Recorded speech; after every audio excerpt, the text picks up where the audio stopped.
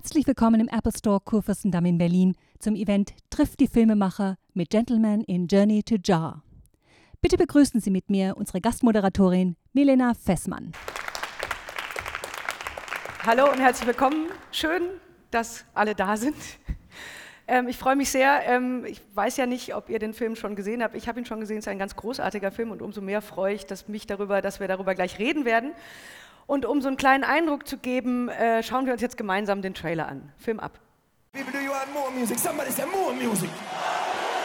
Say more music.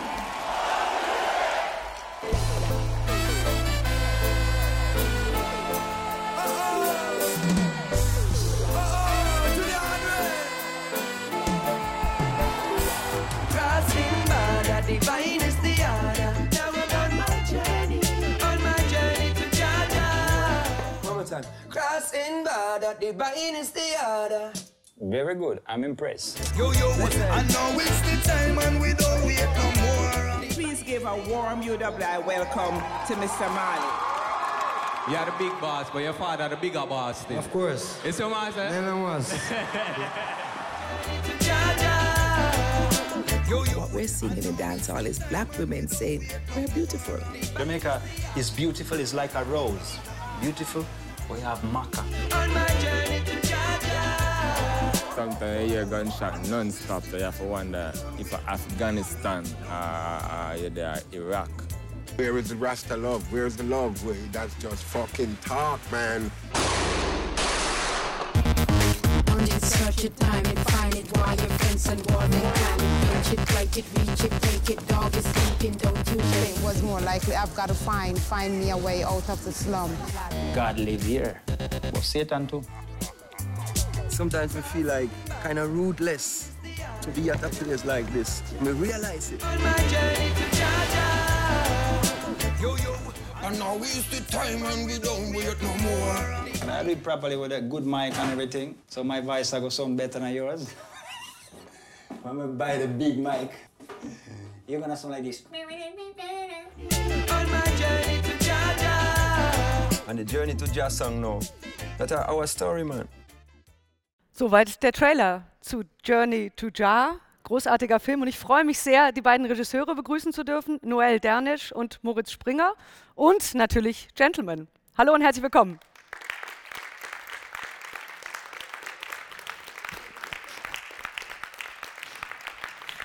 Guten Tag. Hallo. Ja.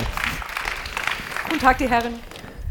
Ich glaube, ich müsste mein Outfit überdenken. Ich brauche auch eine Mütze, glaube ich. Aber hat nicht jemand habt ihr euch abgesprochen? Nee, das lassen wir mal lieber sein. Nee. Keine so wahnsinnig gute Idee.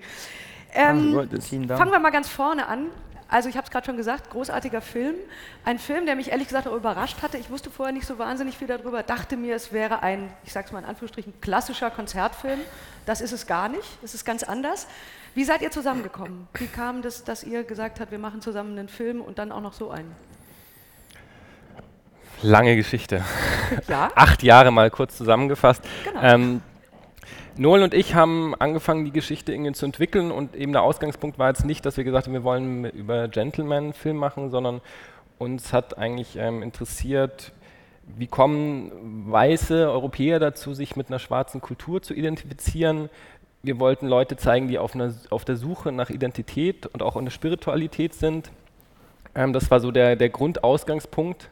Am Anfang gab es auch wirklich noch eigentlich ein ganz anderes Konzept, eine andere Herangehensweise, eigentlich ganz viel in Deutschland und in Afrika sollte es spielen. Und dann sind wir aber relativ schnell auf Gentleman gekommen, weil uns klar war, okay, wenn einer in Europa authentischen Reggae macht, dann ist es Tillmann. Und dann haben wir ein Jahr versucht, ihn zu treffen, an ihn ranzukommen. Ein ganzes Jahr lang? Hat so lange gedauert? Es hat ein Jahr gedauert. Nach einem Jahr unzähliger Anrufe und Mails waren wir dann irgendwie bei Tillmann in Köln, standen wir dann bei ihm im Studio. Und dann hast du auch gleich gemeint, super Idee, ich bin dabei, kommt mit, in 2 Wochen fahre ich nach Jamaika und so hat eigentlich unsere gemeinsame Reise dann angefangen. Das war 2006. Okay, also wir sehen, auch das dauert eine ganze Weile, bis es dann fertig wird, so einen Film herzustellen. Als die beiden bei dir vor der Tür standen, nach einem Jahr eifrigen Versuchens, dich zu kriegen, was war deine erste Reaktion? Also ich meine, war das so, dass du gedacht hast, klar, mache ich sofort, oder was hat dich daran gereizt? Das ging relativ schnell, dass ich das gespürt habe, ja, und dass wir auch gemerkt haben, wir sind so auf der gleichen Frequenz. Ich fand die Idee gut und war aber auch erstmal war ich offen, aber auch neugierig und wusste auch erstmal gar nicht, wohin die Reise gehen sollte. Das wussten die nämlich auch nicht. Das ist ja das Ding. Und ich glaube, der Film ist auch deswegen, also ich finde ihn wirklich gut geworden. Und ich glaube, der ist deswegen gut geworden, weil es eben nicht diesen Plan gab. Das hört sich erstmal paradox an. Ihr müsst mich korrigieren, aber ich glaube nicht, dass ihr die ganze Zeit einen Plan hattet. So. Großer Masterplan. Aber das ist ja auch das Wichtige, glaube ich, auch gerade wenn man in Jamaika dreht oder auch Musik macht in Jamaika. Ich glaube, das ist ganz schwierig, einen Plan zu haben. Also ich glaube, eine Division war da, so, aber der Plan nicht unbedingt. Also das gibt einfach dann die Möglichkeiten auch für bestimmte Momente offen zu sein, die einfach passieren. Und das hat mir so auch an dem Film gefallen und auch an dem Drehfluss, so wenn es dann einen gab. Ich meine, seit 7 Jahren soll der Film fertig sein. So. Er hat so ein bisschen was von Apokalypse Now auch. Er war vielleicht nicht ganz so teuer, aber... Nee, aber es war wirklich immer sehr, sehr herzlich und die beiden sind mir auch ans Herz gewachsen. Wir sind dicke Kumpels geworden und irgendwann ist die Kamera auch verschwunden. Und wenn ich jetzt so den Film gucke, das ist manchmal so ein bisschen surreal und mir fällt es auch manchmal schwer, das so objektiv zu beurteilen, weil es einfach real ist. So, ja? Wir sind einfach begleitet worden und es gibt 3 Hauptprotagonisten. Terry Lynn, die Sängerin aus Kingston, die in Waterhouse lebt und also Waterhouse ist ein krasses Ghetto, die lebt da und ist da aufgewachsen und macht Elektromusik und ist mit der Musik immer erfolgreicher in Europa. Und dann gibt es eben den kölschen Jungen, der aus welchem Grund auch immer irgendwie nach Jamaika gegangen ist und da Musik gemacht hat. Und es gibt Alborosi, der komplett nach Jamaika gezogen ist. Und es gibt noch viele lokale Künstler und auch Intellektuelle wie Caroline Cooper. Und das, glaube ich, war alles vorher nicht so klar, wer wirklich in dem Film vorkommt. Und es war klar, irgendwie der Wille ist da und auch die Leidenschaft und auch das Interesse an der Kultur und an dem Land. Und ja, also allein diese Drehzeit, und ich glaube, es war ganz oft an einem Punkt, wo es auch nicht weiterging. Und ich glaube, das gehört auch dazu, dass nicht alles immer easy ist. So, ja. Ja, über den Prozess des Filmemachens sozusagen unter diesen Bedingungen würde ich gleich gerne noch reden. Aber nochmal, ich bleibe nochmal ganz kurz bei dir.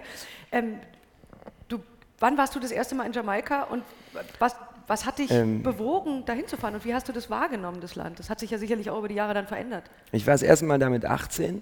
Ich glaube, es war 92 und ich weiß gar nicht mehr, warum ich dahin gefahren bin. Ja, das ist auch so eine Zeit, die ist noch sehr schleierhaft da. Aber ich wollte schon wissen, wo die Musik herkommt, die ich so liebe und habe früh gemerkt, dass Reisen mir was gibt. So. Ich war dann auch in Indien in demselben Jahr und habe einfach gemerkt, so Reisen ist was meinen Horizont extrem erweitert und mir eine Objektivität gibt. Und ich war das erste Mal in Jamaika in der Countryside, also ich war jetzt nicht in Kingston und ich hatte auch nie den Plan, mal Reggae-Sänger zu werden. Ja, also, sondern ich bin immer so meiner inneren Stimme gefolgt und bin auch jetzt immer noch überrascht davon, wie weite Kreise das mittlerweile gezogen hat und dass es jetzt so seit 20 Jahren schon geht. So, ich finde das manchmal ja, auch bizarr. Habe ich deine Frage beantwortet? Ja, okay. Ja. Sonst hätte ich schon nachgefragt. So, ja, okay. Ja. Na, weil das ist ja spannend, was man ja in dem Film auch sehr gut sehen kann. Also du bist natürlich nicht zum ersten Mal in diesem Film in Jamaika, sondern bist da quasi second home, würde ich sagen, fast schon. Und man fragt sich natürlich schon, wie das gegangen ist. Ne? Also weil es war, wenn du das erste Mal da warst, kamst du da an, kanntest niemanden oder nur ganz wenige Leute und jetzt hat man das Gefühl, als wärst du eigentlich immer da gewesen. Und das ist ja schon beeindruckend. Das heißt, ist es schnell gegangen? War das sofort so? Es gibt ja so Orte, da kommt man hin und denkt, that's it, da gehöre ich hin. Also es gibt Stellen, wo ich relativ schnell vertraut war, auch beim ersten Mal. Und dann gibt es immer noch auch Momente und Phasen, wo es mir fremd vorkommt. Das ist aber hier genauso. Ja? Ich glaube, das ist immer auch so ein Ding von eigenem Befinden. Aber ist das schnell gegangen? Also ich glaube, das ganze Ding ist sehr langsam und stetig auch gewachsen, auch meine Liebe zu dem Land. Aber ich habe, glaube ich, relativ früh gemerkt, dass da irgendwas ist. Es ist einfach ein Land der Magie, es ist ein Land der Kreativität, der unglaublichen Schönheit, aber es gibt eben auch so diese andere Seite, die in dem Film auch sehr gut rüberkommt. Und das mag ich halt auch an dem Film, dass er eben wirklich mit den Klischees aufräumt, ja? Dieses Bacardi-Feeling, everything is easy, so. Sondern Alborosi sagt das so schön in dem Film, God lives here but Satan too. Und es ist eine sehr kleine Insel, wo ein unglaublicher kreativer Output ist. Ja, also es gibt so viele unfassbar gute Sänger, Produzenten, es brodelt, es vibriert und es passiert so viel auch im Moment. Und das ist das, was ich hier in unserem Breitengraden immer so ein bisschen vermisse. So, wir haben uns so viel angehäuft und sind so oft in der Zukunft oder in der Vergangenheit und vergessen so oft im Moment zu sein. Und das ist das, was in Jamaika wirklich extrem ist. Also es ist einfach extrem lebendig. So. Es geht ja auch ganz viel in dem Film und das fand ich auch sehr beeindruckend. Also es geht ja nicht nur um die Musik, es geht um die Leute, es geht aber auch um die Situation der Leute, es geht um Gewalt und es geht ganz viel um Spiritualität. Und du hast ihn gerade schon angesprochen, Albo Rosie, vielleicht gucken wir uns mal einen Ausschnitt an, weil da redet er nämlich genau darüber und sagt das, was du gerade auch schon angesprochen hast.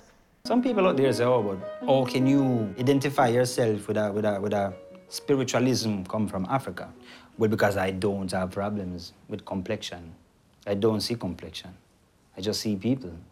And I don't see nations and countries. I see one motherland divided by water, but one motherland. Imagine the world without water.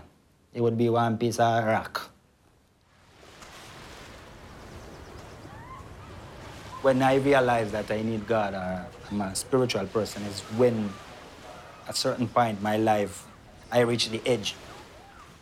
And I look back and I didn't see no materialism to grab me, no Babylon to grab me, and I was about to fall into the darkness, and the only entity or energy was there to save me was a pure light, spirituality.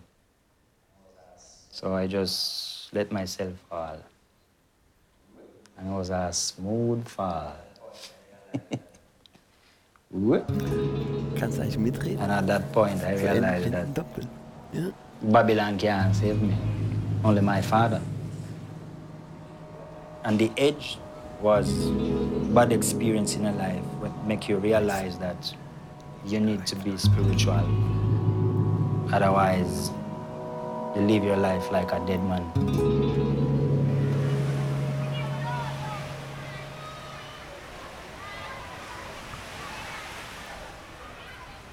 I go to Jamaica to find myself, to start a new life. After 3 years of coming to Jamaica as tourist, I said, Mama, I'm going there for like a couple of weeks.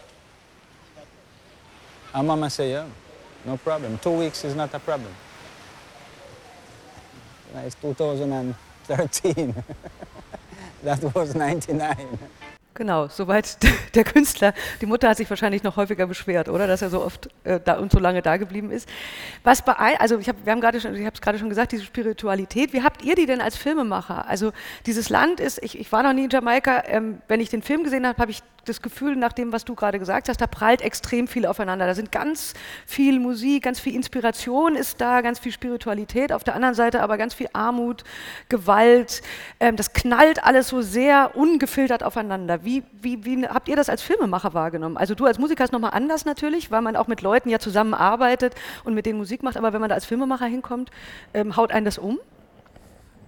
Ich glaube, das erste Mal, als wir mit Tillmann in Jamaika waren, ist eigentlich alles auf uns niedergeprasselt. Also all diese Kontraste, die du gerade angesprochen hast, die sind in Jamaika super intensiv. So. Und ich glaube, gerade die Spiritualität ist super präsent. Also einerseits durch die Musik, aber andererseits glaube ich schon auch durch die Armut. Die Leute brauchen auch was, wo sie sich festhalten können. Und Nati, einer unserer Hauptfiguren auch im Film, der lebt in Seaview und er ist Rasta, so, also gläubiger Rasta, und bei ihm war das hat mich sehr imponiert, wie fest sein Glauben ist und wie er versucht, eigentlich unter ganz schwierigen Umständen ein guter Mensch zu sein und ein gutes Leben zu führen. Und das war super beeindruckend, das so zu sehen. Und ich glaube, da können wir oder ich habe mich dann auch selber so gesagt, hey, du kommst zurück dann. Wir haben immer wieder die Möglichkeit, quasi zurückzugehen. Er lebt dort, er muss mit diesen widrigen Umständen leben. Und das ist schon auch ein Stück Demut, so, wenn man dann zurückkommt und sieht, was man selber alles hat, so, das war auf jeden Fall imponierend. Und das ist wirklich so, wie halt Noel sagt, dass die Spiritualität, der Glaube ist einfach omnipräsent. Und das war auch für uns der Ausgangspunkt, weil ich glaube, dass das irgendwie was ist, was in unserer Gesellschaft vielen Leuten auch irgendwie fehlt. Also so ein Lebensinhalt, etwas, worauf man sich irgendwie immer beziehen kann. Und ich glaube, da gibt's ein großes Loch und deswegen entsteht diese Sehnsucht auch. Und ich glaube, jeder kennt so dieses Gefühl mit 14, man bricht irgendwie auf in die Welt und sucht was, wo man sich halt irgendwie dran orientieren kann. Und das war der Grund für uns, irgendwie auch irgendwann nach Jamaika zu gehen und so anzugucken, was ist es denn, was einen irgendwie anzieht. Und das ist natürlich dann auch irgendwie das Paradoxe, weil je länger man an diesem Weg dran bleibt, du halt auch merkst, es ist einfach nicht nur nice. Also diese Spiritualität ist zwar überall spürbar, aber es ist so, wie du sagst, es gibt halt irgendwie einfach ganz viele Widersprüche im Land, mit der Gewalt, mit der Armut, mit dem Sexismus, mit der Homophobie, aber natürlich auch im Glauben selber. So. Und das haben wir eigentlich versucht, in dem Film uns dem zu nähern und jetzt gar nicht irgendwie auf eine plakative Art, sondern eher so wie Tillmann und Alborosi und Terry Lynn das halt einfach in ihrem alltäglichen Leben selbst erkunden oder durchleben. Und ich glaube, ich möchte noch ganz was sagen, ich glaube auch, dass das ist ja immer ein großes Thema jetzt bei uns auch. Der Film hat 7 Jahre gedauert und ist ja krass und wieso und so. Und das war auf jeden Fall super schwer, diesen Film zu machen. Aber ich glaube, diese lange Zeit hat uns auch die Chance gegeben, eben wirklich mit diesen Menschen zusammenzuwachsen. Und das ist eine unglaubliche Qualität, wenn man über so lange Zeit mit Menschen arbeiten kann. Und ich glaube, viele Sachen wären gar nicht möglich gewesen, wenn da wirklich nicht eine Basis gewesen wäre, auf der wir so intim arbeiten konnten. So. Ich glaube, das war echt das Spezielle an diesem Projekt. So. Ja, das merkt man auch. Ne? Also man hat ja oft das Gefühl, wenn Leute sozusagen gefilmt werden, dass sie sich immer bewusst sind, da ist eine Kamera, dass sie anfangen, ich will nicht sagen zu Schauspielern, und man hat in dem Film die ganze Zeit das Gefühl, dass die Leute wirklich die Kamera vergessen haben und einfach so sind, wie sie sind. Nochmal ganz kurz zu dieser Frage mit der Religion. Und das ist sehr beeindruckend, finde ich auch. Also ich finde Natti übrigens auch sozusagen vielleicht neben dir und noch ein paar anderen sozusagen einer der Hauptcharaktere des Films, weil er so eine imposante Persönlichkeit ist und weil man das Gefühl hat, so der ist so ganz stark und ehrlich. Trotzdem ist diese Religion natürlich auch schwierig, oder? Weil sie bezieht sich ja, also ich habe nochmal extra nachgelesen, so ein bisschen alttestamentarisch, also es ist ja alles sehr, ich will nicht sagen martialisch, aber es ist ja auch auf eine gewisse Art sehr schwierig mit der modernen Welt zu kombinieren, oder? Also ist das auch so ein Punkt, wo man sagt, dass es für die Leute sehr schwierig ist? Du hast die Homophobie, den Sexismus angesprochen. Wenn die Religion so strikt ist und alttestamentarisch, das kollidiert doch auch mit der realen Welt. Also ich finde grundsätzlich, Religion ist was extrem Persönliches. Und das, was ich auch an Nazi so schätze, ist, dass er eben nicht jetzt missionarisch mit dem erhobenen Zeigefinger rumrennt und sagt, be a Rasta, so, ja, sondern es ist sein Weg, einfach Gott näher zu sein oder der Göttlichkeit. Und ich habe selber auch viele Rastas kennengelernt und habe sie als Menschen kennengelernt, die mit sich im Einklang leben, die mit der Natur im Einklang leben. Und natürlich stoße ich auch an meine Grenzen. Aber das habe ich bei jeder Religion. Ich glaube schon, dass in jeder Religion auch ein guter Kern ist. Aber es gibt auch im Rastafari wieder verschiedene Ausrichtungen, verschiedene Gruppierungen, die komplett verschieden denken und so. Und da durchzublicken, ist, glaube ich, gar nicht so einfach. Ich glaube, das kann man intellektuell irgendwie da vom Kopf her, sagen wir es mal so, gar nicht nachvollziehen, sondern es ist so ein Vibes-Ding, es ist ein Gefühl und entweder du hast es oder du hast es nicht. Ich weiß, was du meinst, auch mit dem Alttestamentarischen und mein Vater ist Pastor, also ich kenne auch die Bibel, habe sie jetzt nicht so oft gelesen, aber ich weiß schon so ein bisschen Bescheid und ich finde das Alte Testament auch ganz schön grausam. So. Und ich finde auch so schön, was Caroline Cooper in dem Film sagt über die Bibel, dass die Menschen wirklich so tun, als wenn das Buch vom Himmel gefallen wäre. Stimmt. So, und das finde ich ist ein ganz wichtiger Satz. Und es ist immer auch so eine persönliche Auslegung, finde ich, inwieweit man es lebt. Ich finde, es wird dann problematisch, wenn es eben dogmatisch wird und wenn es radikal wird. Aber das hat jedes Movement, jede Religion hat, glaube ich, da die beiden Seiten. So. Aber das ist das, was ich an Natti so mag, dass er auf so eine ganz unaufdringliche Art und Weise einfach strahlt und dass du dann irgendwie eben einfach neugierig wirst. Warum strahlt der Mensch so? obwohl er in Seaview lebt. Ja? Und warum hat er so eine unglaubliche Positivität? Und ist auch irgendwie in Jamaika so mein bester Kumpel da. Und ich kenne ihn wirklich schon ewig. Und er ist einfach ein ganz, ganz toller Mensch. Und ich finde auch, was du gesagt hast, was Noel auch gesagt hat, er ist der heimliche Star im Film. So. Und ist für mich auch so der rote Faden. Wir können ihn uns ja mal angucken. Also wir sehen jetzt mal so ein bisschen auch die ja schon angesprochene Situation in Jamaika, die eben nicht nur sonnig und schön ist, sondern eben auch sehr hart und sehr gewaltvoll sein kann. Und deswegen gucken wir uns mal einen Ausschnitt an. Where your uncle?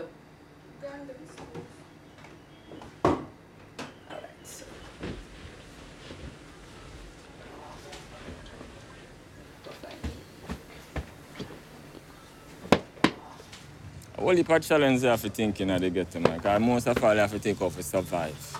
That's the number one factor in the ghetto, how to survive. Like, a day-to-day basis. You think for today survive, and tomorrow come, you think how to survive tomorrow. Poor is a crime. Poverty is a crime. That are the weakest link when you're poor and you're poverty. First, when you're poor, you don't have no education. If you have an education, you're smart to get through in life. So you find out, say, them not have nothing to do, them graduate from school, sit down at them yard, rest of friend and company, them sit down at them yard. And I say them don't want to do something good, but them follow company and that gone lead them astray. Yeah, so you have always find, said, if you don't have something to do, you have always find, said, devil have work for high glance. Yeah, man. That causes most crime and violence.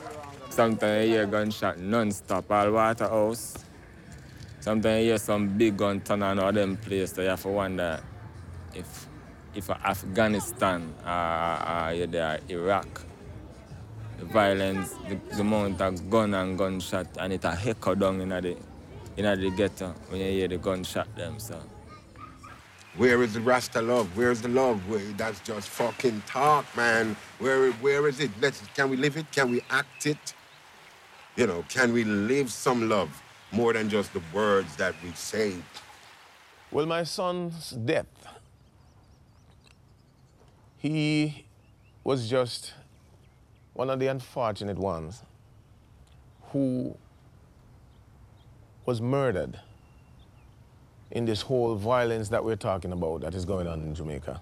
You know, he went to school, did very well academically, came out as this brilliant young man, and just as he was getting started to really do well in life, he was gunned down. And not that he was only gunned down, he was gunned down violently in front of my gate. Welcome back to Prime Time. We begin with news that the security forces have launched a massive offensive in Tivoli. A gang war with still towards making violent downtown. The official death toll, the result of a 4-day operation in West Kingston, has risen to 70. Who was really in control of Jamaica? Are just blazing in the community. Many of the residents have been inspired for. Soweit ein kleiner Ausschnitt aus der anderen Seite sozusagen des Lebens in Jamaika.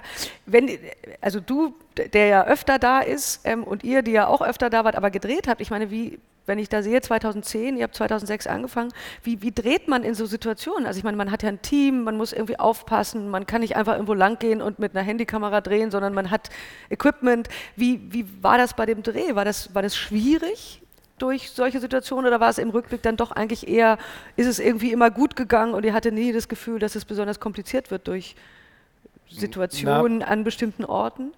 Wir hatten eigentlich wirklich den Vorteil, dass wir eigentlich immer Leute kannten. Also wenn wir in Seaview gedreht haben, dann war Nati dabei und Nati kennt einfach das gesamte Ghetto und dann passiert einem dort auch irgendwie nichts. Und in Waterhouse war es dann auch so, da musst du halt dann vorher, ist klar, okay, wir drehen da mit Terry Lynn und dann sagt die ihren Jungs Bescheid und im Prinzip ist dann eigentlich alles vorbereitet. Also wir hatten schon eigentlich immer so das Gefühl, wir waren in einer geschützten Atmosphäre und man sieht wenn ihr den Film anguckt, man sieht dann irgendwie neben Terry Lynn ihren Bodyguard, der mit dem Regenschirm wie eine Kalaschnikow da immer nebenher läuft und das ist aber auch irgendwie so. Also wir hatten echt immer Leute um uns rum, die auch geguckt haben, dass die Dinge irgendwie gut gehen. Und da muss man dann auch immer ein bisschen irgendwie Geld in die Hand nehmen und irgendwie gucken, dass man da auch irgendwie was der Community zurückgibt. Nichtsdestotrotz, irgendwie passiert es dann, wir hatten eine Situation, waren wir mit Terry in so einem kleinen Stand irgendwie essen und plötzlich fielen halt irgendwie Schüsse.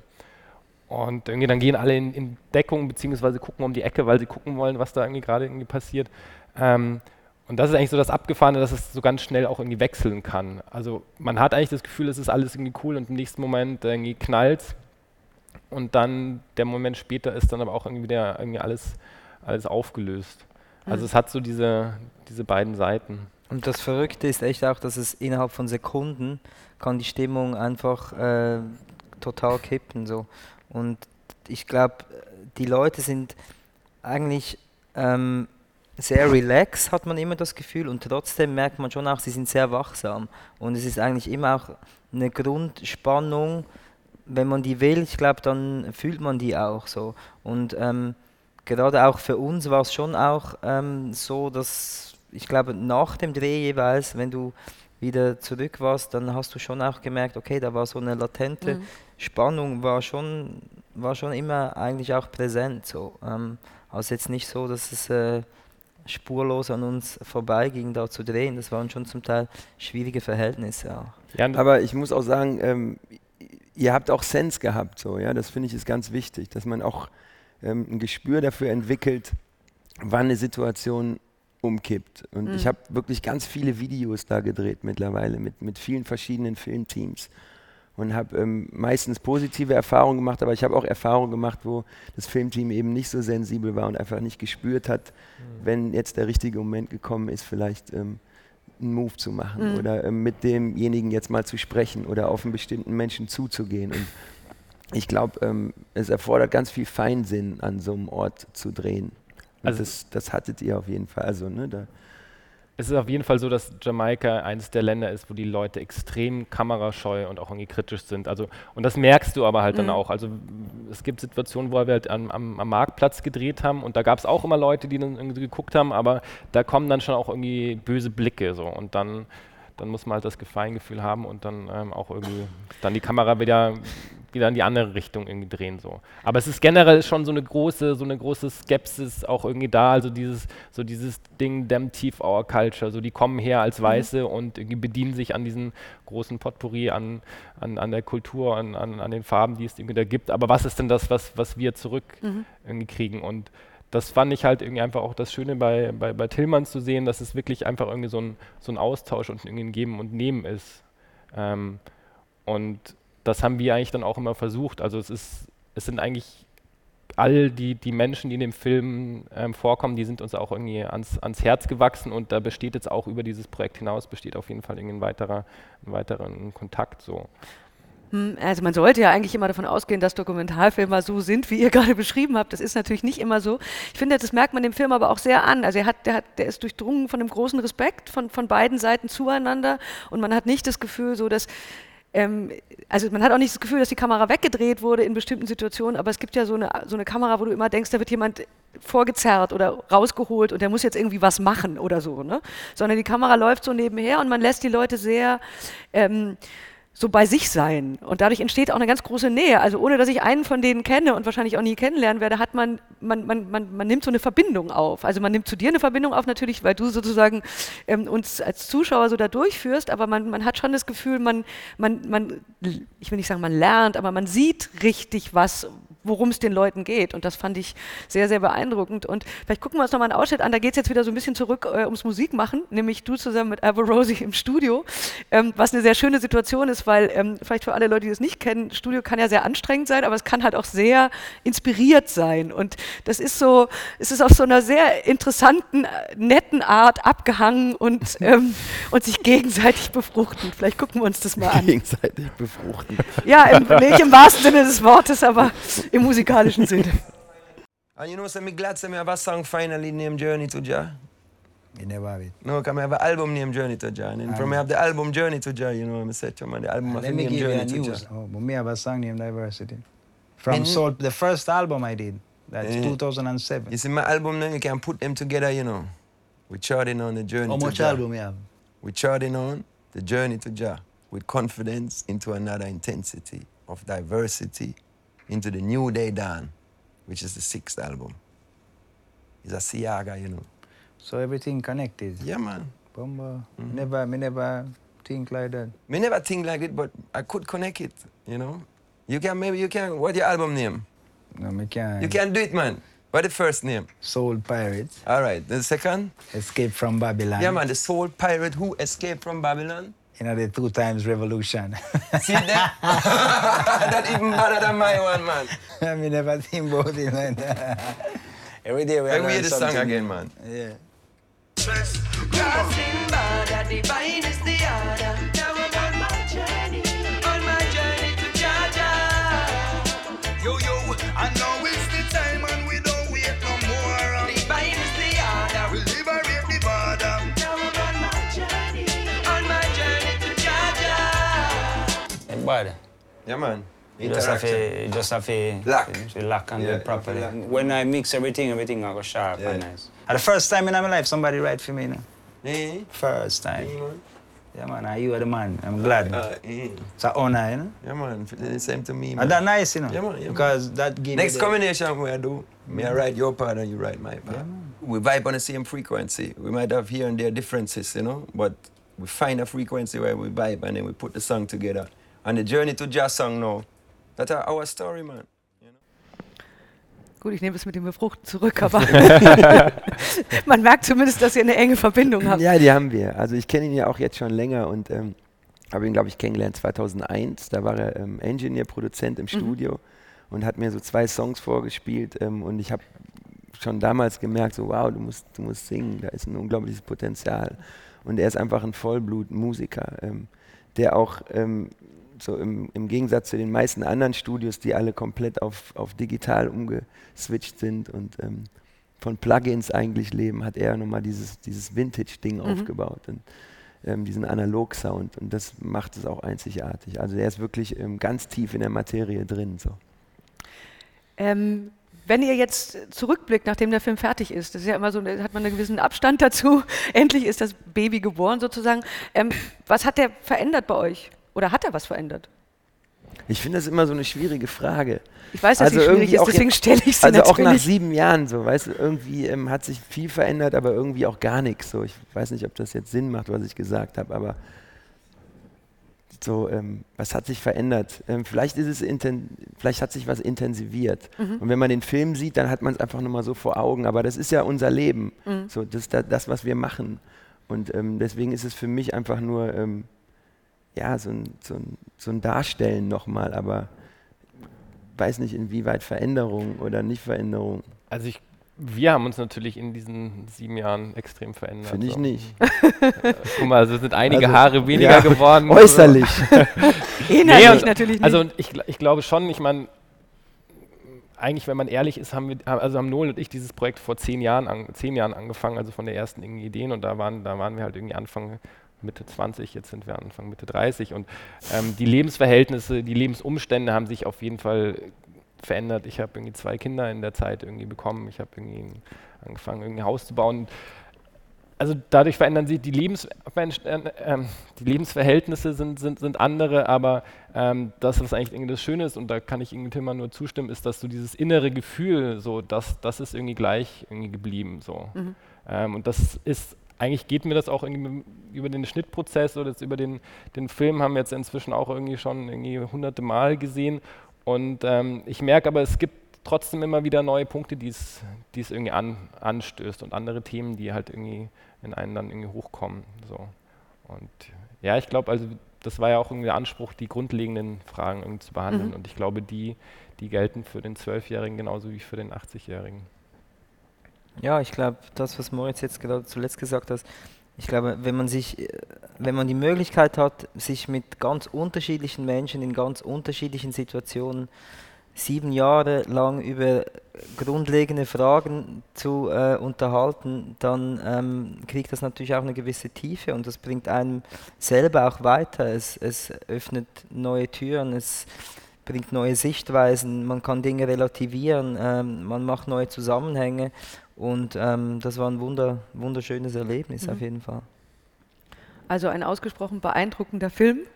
der sehr viele verschiedene Dinge zusammenbringt und natürlich auch, weil ihr es gerade sagtet, mit den wichtigen Fragen des Lebens, da sind auch sehr schöne Sätze mit drin. Ganz am Ende, ich weiß gar nicht mehr genau, wann du das sagst du den schönen Satz, Freiheit fängt da an, wenn die Sehnsucht stärker ist als die Vernunft. Da habe ich gedacht, wo ist dieser Satz her? Wow! So, der ist so, da muss man nicht nur drüber nachdenken, aber es ist ein super Satz. Ja, also ich finde, das ist ja, das kann man auf so viele Bereiche auch beziehen. Ich glaube, irgendwann, es gibt halt diese Vernunft, die dann immer irgendwie dich auch daran hindert, bestimmte Dinge zu tun und auch aus deiner Comfortzone so ein bisschen auszubrechen. Aber ich glaube, irgendwann verliert man den Kampf, wenn man seiner inneren Stimme folgt. Und irgendwann tritt so eine Eigendynamik ein. So. Und das ist das, was ich immer wieder beobachte in ganz vielen Situationen. Und das ist ja auch, glaube ich, das, was gerade auch Jamaika ausmacht. Oder ich komme gerade aus Afrika, wir waren 4 Wochen in Afrika. Dieses Impulsive, dieses Momentane, dieses Lebendige, ich glaube, das ist das, was wir oft vergessen oder auch oft verdrängen. Und im Grunde geht es da in dem Satz auch um Verdrängung, um dieses Gefühl, da ist irgendwas, was ich eigentlich verändern will, aber irgendwie habe ich keine Eier dazu oder ich traue mich nicht, ich bin noch nicht so weit. Und irgendwie, wenn ich jetzt auch überlege, 10 Jahre, wie schnell sind die umgegangen? So, ne? Finde ich, ist es dann einfach dann doch zu kurz. Das ist immer so ein blöder Satz, das Leben ist zu kurz irgendwie, aber um eben nicht für Veränderung manchmal zu kämpfen oder um für die Freiheit zu kämpfen und die Vernunft dann irgendwie mal beiseite zu schieben. Dafür ist diesen Effekt zumindest hat der Film, also dass man tatsächlich nochmal irgendwie ganz anders nachdenkt auch über Dinge und auch sich selber natürlich hinterfragt, wo ist man selber an so einem Punkt, wo die Vernunft übernimmt und gibt es nicht so einen Ort, ob das jetzt Jamaika ist oder wo auch immer, wo man sagt, so da kommt das irgendwie zusammen und dafür finde ich, ist der Film sinnbildlich sehr gut geeignet. Und ich glaube, das war uns von Anfang an ein Anliegen, dass wir eben über dieses reine Reggae-Thema hinausgehen und wirklich uns grundlegend auch mit Fragen beantworten. Und wir sind froh, dass wir das in der Intensität irgendwie auch so geschafft haben. Das weiß man ja vorher auch nicht, ob das dann wirklich auch klappt und ob sich die Leute auf das einlassen. Stichwort Fragen beantworten. So, jetzt seid ihr oder Sie dran. Wenn es Fragen gibt an die 3, dann bitte melden. Wir haben Mikrofone und dann kriegt ihr die und dann könnt ihr die Fragen stellen. So schnell kommen wir nicht mehr zusammen. Jetzt wäre ein guter Zeitpunkt dafür. Da, genau, der Herr in der Mitte. Das war mir klar, Michael. Okay. Also erstmal Respekt, ich habe den Film noch nicht gesehen. Ich freue mich wie ein Vegetarier auf Tofu-Schnitzel auf morgen den Film endlich mal zu sehen. Und auch Respekt, wie ihr alles so jetzt beschrieben habt. Ich habe eine Frage, die mich wirklich brennend interessiert. Und zwar, ihr habt gesagt, die Kultur und dass man dorthin geht und was mitnimmt. Aber was gibt man zurück quasi? Und deswegen würde es mich interessieren, also wie quasi der Kreislauf ist nach Jamaika zurück. Habt ihr vor, dort eine Premiere zu machen? Wie ist quasi der Kulturaustausch? Ihr habt jetzt in Luzern noch eine Premiere, aber was plant ihr für Jamaika? Also wo ist quasi dieser Kreislauf genau den ihr angesprochen habt, dass ihr eben was zurückgeben wollt? Das würde mich sehr interessieren. Du darfst, Moritz. Also es ist auf jeden Fall geplant, mit dem Film auch irgendwie nach Jamaika zu gehen. Also das ist irgendwie ganz selbstverständlich. Es gibt in Jamaika jetzt nicht so eine wahnsinnige Kinokultur.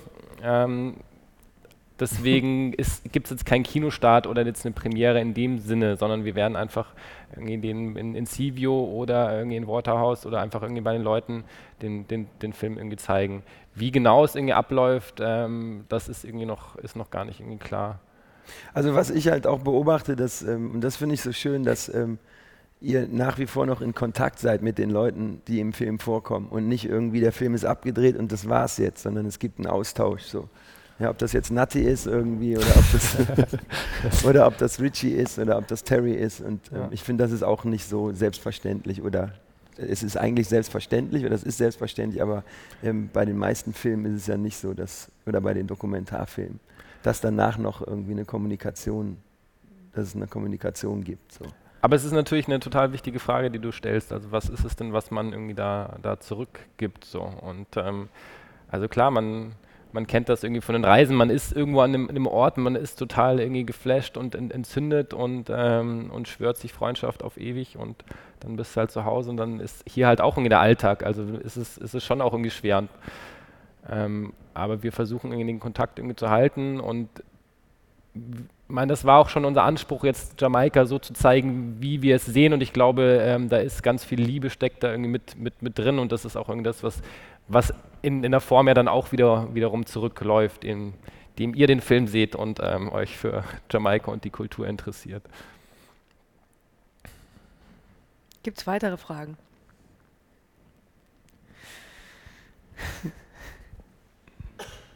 Ja, ich bin Felix erstmal, hallo. Hallo.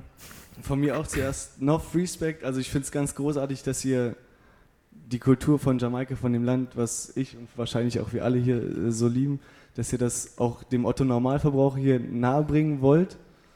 Für mich wäre noch mal die Frage, einfach nur um euch persönlich praktisch noch ein Stück näher kommen zu können.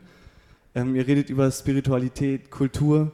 Habt ihr vielleicht, also jetzt gerade vielleicht ihr zwei Regisseure, Noel und Moritz, habt ihr einen Moment, wo ihr in Jamaika wart, wo ihr es, sage ich mal, am meisten gefühlt habt, wo ihr einfach ihr selbst wart, wo ihr in Jamaika wart, aber ihr praktisch vergessen habt, dass ihr, ich sag's jetzt mal so krass, weiß seid. Also habt ihr einen Moment gehabt, wo ihr einfach gedacht habt, da wo ich jetzt bin, bin ich genau richtig. Einfach so einen wunderbaren Moment. Habt ihr den? Das wäre eine Story, die würde ich liebend gerne noch hören wollen. Und von dir vielleicht auch, wenn du schon seit 20 Jahren nach Jamaika reist. Also von meiner Seite, es gibt ganz, ganz viele Momente, wo ich das Gefühl habe, so das ist es jetzt. Was ich vorhin mal, glaube ich, so ein bisschen angesprochen habe, ist dieses Lebendige. Und was man nicht unterschätzen darf, ist auch der Humor. Ja? Also das Lachen, das irgendwie, ich glaube, nichts trennt Menschen mehr als die Unterschiedlichkeit des Humors. So. Und das ist das, was in Jamaika trotz der ganzen Sufferation, die da passiert, was mir extrem aufgefallen ist, immer auch schon, dass einfach super viel gelacht wird. Ja, und dass es trotz der verschiedenen Kulturen und der verschiedenen Erziehungen und der verschiedenen Konditionierung auch Gemeinsamkeiten gibt. Und das ist, glaube ich, so ein ganz essentielles Ding auch von dem Film, diese Gemeinsamkeiten, die uns, also das, was uns verbindet, nicht das, was uns trennt. So. Und das ist in Jamaika wirklich oft, wenn du mich jetzt nach einem Moment fragst, dann wäre das den anderen ungerecht gegenüber, aber da gibt es einige. So. Ja, ich glaube auch, schlussendlich, ich hab jetzt auch nicht einen der Moment so, aber was immer wieder beeindruckend ist und auch super schöne Erlebnisse sind, ist, wenn du Menschen triffst und da entsteht ein Gespräch oder da entsteht ein Austausch, der einfach super intensiv ist. So. Und dann gehst du vielleicht nach Hause, liegst am Abend im Bett und reflektierst nochmal über alles, was da hochkam. Und ich glaube, das sind so die Momente, die dann auch nachtragend sind. So. Also im Sinne von, da nimmt man was mit. Und ich glaube, das ist das Schöne so bei der Arbeit.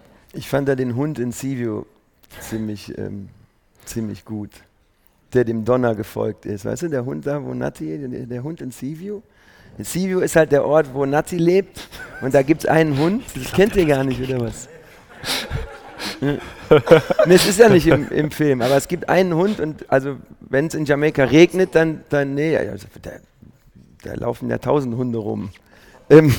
Aber wenn es da regnet es wie aus Eimern und dann blitzt es und donnert es und es hat immer was so von der Sintflut und da gibt es einen Hund, alle Hunde sind dann weg, aber einen Hund, den gibt es und der folgt immer dem Donner, der läuft dann immer irgendwie den Berg entlang und versucht den Donner zu catchen, so, das hat was sehr Magisches. So.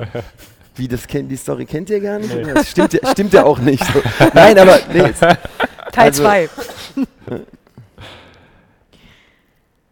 Soll ich auch noch? Da gibt du natürlich auch noch, Entschuldigung, ich wollte dich nicht übergehen. Also es ist auf jeden Fall so, wie Noel und Tillmann irgendwie gesagt haben, so dass es diese persönlichen Begegnungen und ich war halt davor auch irgendwie in Afrika unterwegs, was für mich so ein bisschen die Grundlage auch irgendwie war, mich mit dem Thema irgendwie auseinanderzusetzen und habe da irgendwie Rasta irgendwie kennengelernt und ich habe eben so gemerkt, ich komme irgendwie aus meiner westlichen Konditionierung und man macht sich einfach immer so verdammt viele Gedanken über allen möglichen irgendwie Scheiß und da waren Menschen, die keine Bildung hatten, die eigentlich keine Kohle hatten und die aber so eine wahnsinnige Weisheit hatten. Also und das war auch irgendwas, was mich bei Natti immer total wieder überrascht hat, dass, also er ist eigentlich ein ganz ruhiger Mensch so und dann entsteht aber irgendwie ein Konflikt oder es treten Probleme aus und er schafft es mit ganz wenigen einfachen Worten, es einfach auf den Punkt zu bringen. So. Und dieses Gefühl, so, da gab es ganz, ganz viele und und das ist wieder so diese Spiritualität, von der wir halt am Anfang gesprochen haben, wo ich so gemerkt habe, okay, so wie diese Menschen dem Leben gegenübertreten, da tritt bei mir was irgendwie in Resonanz und dann einfach irgendwie in Verbindung mit der Musik. Also die Musik, die ja auch in Jamaika so allgegenwärtig ist, das ist irgendwie was mich immer wahnsinnig berührt hat. Ich muss es dir natürlich eigentlich erzählen, nicht dir, weil von dir die Frage kam. Also wo ich so dieses ganz bei mir sein auf der einen Seite und aber auch ganz verbunden mit den Menschen, die da sind, wo dann eben es egal ist, ob ich weiß oder irgendwie schwarz bin, sondern man ist in diesem Moment und man teilt diese Musik. Und es gab einen Moment in Addis, in der Hauptstadt von Äthiopien, in so einem ganz kleinen Club, wo ich irgendwie gelandet bin, wo eine wahnsinnig schöne junge Äthiopierin Jah Lives von Bob Marley gesungen hat. Und das war so ein magischer Moment, wo ich dahin geschmolzen bin. Da war es um dich geschehen, ja. Sozusagen. So, eine Frage haben wir da vorne noch. Die Dame, genau, mit dem. Genau. Mich würde interessieren, nochmal zum Thema Spiritualität und Religion, was dich an dieser Religion irgendwie so besonders anzieht. Also warum jetzt gerade diese Religion und was macht es für dich da aus? Die Frage geht an mich. Tilman. Und dann noch, wie gehst du mit den Schattenseiten dieser Religion um? Stichwort Homophobie. Also die Homophobie, finde ich, hat jetzt mit Rasta so erstmal nicht direkt was zu tun. Und auf die erste Frage, ich bin selber kein Rasta. Ja? Also Rastafari ist nicht meine Religion. Ich habe aber wohl Rastas kennengelernt als Menschen, die mit sich im Einklang leben. Und Caroline Cooper hat das auch mal ausgedrückt, indem sie gesagt hat, so Rasta gibt vielen schwarzen Menschen wieder eine Identität, die versklavt worden sind. Da ist zum Beispiel mit Alba Rosi, da haben wir verschiedene Meinungen. Ich kann jemanden verstehen, wenn er durch eine Religion oder durch eine Bewegung zum besseren Menschen wird, dann ist das gut. Ich weiß nicht, zu welcher Religion ich mich hingezogen fühle. Ich finde das auch extrem persönlich. Ich glaube an das Göttliche. So, ja. Ich bin kein Rasta und ich würde mich auch nicht als Christ bezeichnen, obwohl mein Vater Pastor ist. Ich finde auch viele Sachen im Buddhismus gut, obwohl ich nicht glaube, dass das Leben Leid sein muss. Und ich stoße eigentlich an den meisten Religionen persönlich stoße ich oft an Grenzen. Also Rasta hat auch irgendwie eine Magie, so, die ich schwer erklären kann. Was mich daran fasziniert, ist wirklich das Besinnen auf einen Ursprung, um einfach zu wissen, wo gehe ich hin, muss ich wissen, wo komme ich her. Und was so das Leben im Einklang mit der Natur angeht. Und der Austausch auch, ja, also es ist das Reasoning, der Gedankenaustausch, das finde ich, ist was hier fehlt, wirkliche Kommunikation, dass wir uns hinsetzen und einen Gedankenaustausch haben und wirklich mal Tacheles reden und uns erzählen, wie es uns eigentlich so geht. Und das ist das, was ich so mitgenommen habe. Aber ich suche immer noch, ja, also ich weiß nicht, ob das irgendwann aufhört, aber ich bin immer noch ein extrem suchender Mensch, deswegen kann ich dir die Frage jetzt so direkt nicht beantworten. Und das Spannende ist ja auch, dass Rasta eigentlich keine Religion ist. Also es gibt nirgends ein Buch, wo niedergeschrieben ist, das und das ist irgendwie Rasta, sondern es gibt einfach ganz viele Interpretationen und es gibt irgendwie die super orthodoxen und es gibt aber auch irgendwie den Natti, der für sich irgendwie da so seinen Weg irgendwie mit gefunden hat. Und das sagt ja auch irgendwie Caroline Cooper im Film irgendwie sehr schön, dass es eigentlich darum geht, Religion und Glauben neu zu definieren. Und darin sehe ich halt auch irgendwie eine Chance bei Rasta. So. Also dass es darum geht, für sich das selbst rauszufinden. Und eben dann muss man sich gar nicht irgendwie als Rasta bezeichnen. Also ich bezeichne mich auch nicht irgendwie als Rasta, aber es gibt ganz viele Sachen, wo man halt irgendwie andocken kann oder die einen dann irgendwie faszinieren. Und weil du halt die Homophobie ansprichst oder die Gewalt, das ist ja irgendwie was in Jamaika einfach den Alltag irgendwie bestimmt. Also wo die Menschen alle mit zu kämpfen haben. Und die Homophobie ist halt irgendwie leider was in diesem Kulturkreis in den Menschen ganz tief irgendwie drin steckt. Und auch angesprochen wird im Film, relativ ausführlich. Also es ist jetzt nicht so, ihr sollt euch ja den Film alle noch angucken, also es ist jetzt nicht so, dass das irgendwie quasi eigentlich keine Rolle spielt oder man drüber weggeht, sondern es ist explizit, es wird darüber geredet, es wird explizit versucht sozusagen, das nicht nur zu benennen, sondern auch den Weg zu gehen. Also mit Caroline Cooper heißt sie, die ja sehr, sehr, sehr kluge Sätze dazu sagt. Also auch in dieser Hinsicht lohnt es sich, den Film anzuschauen. Und damit, ich glaube, wir werden langsam so ein bisschen in der Zeit. Ne? Eine Frage noch, eine Frage da vorne. Genau, hier vorne der junge Mann im Hoodie. Genau, ich habe eine kleine Frage. Ihr habt gerade eben darüber geredet, dass ja trotzdem die Gewalt dort ja relativ allgegenwärtig ist, gerade in den Ghettos, in denen ihr auch gefilmt habt. Ihr aber euch trotzdem, dadurch, dass ihr mit gewissen Leuten unterwegs wart, relativ sicher gefühlt habt. Jetzt habe ich die Frage, ob das sich im Laufe der Drehzeit trotzdem für euch verändert habt. Habt ihr irgendwie am Anfang mehr Bedenken gehabt als am Schluss? Hat sich das irgendwie verändert? Und gerade auch für dich, ist es irgendwie so, wenn du nach Jamaika gehst, hast du Bedenken irgendwie, wenn du dich in gewissen Regionen aufhältst, oder spielt das in deinem Kopf irgendwie gar keine richtige Rolle mehr? Doch, also was mir auch aufgefallen ist, dass ab einer bestimmten Uhrzeit in bestimmten Gegenden hat das so ein bisschen was von einer Geisterstadt, ja, weil die Leute einfach Angst haben. Und dann moved das ganze Ding in ein anderes Viertel. So. Und ich glaube, es geht um Wachsamkeit und was wir vorhin auch irgendwie gesagt haben, um Sensibilität und eben um die richtigen Menschen um dich rum. Und ich glaube, diese Kombination, die lässt dich dann auch, glaube ich, relativ entspannt sein. Also ich hatte selber irgendwie auch Momente, wo ich mich extrem unwohl gefühlt habe. Das habe ich aber in Deutschland auch. Ja, aber was natürlich auch so ein Ding ist, ist die Polizeigewalt in Jamaika, wo auch Amnesty sagt, das steht ganz weit oben.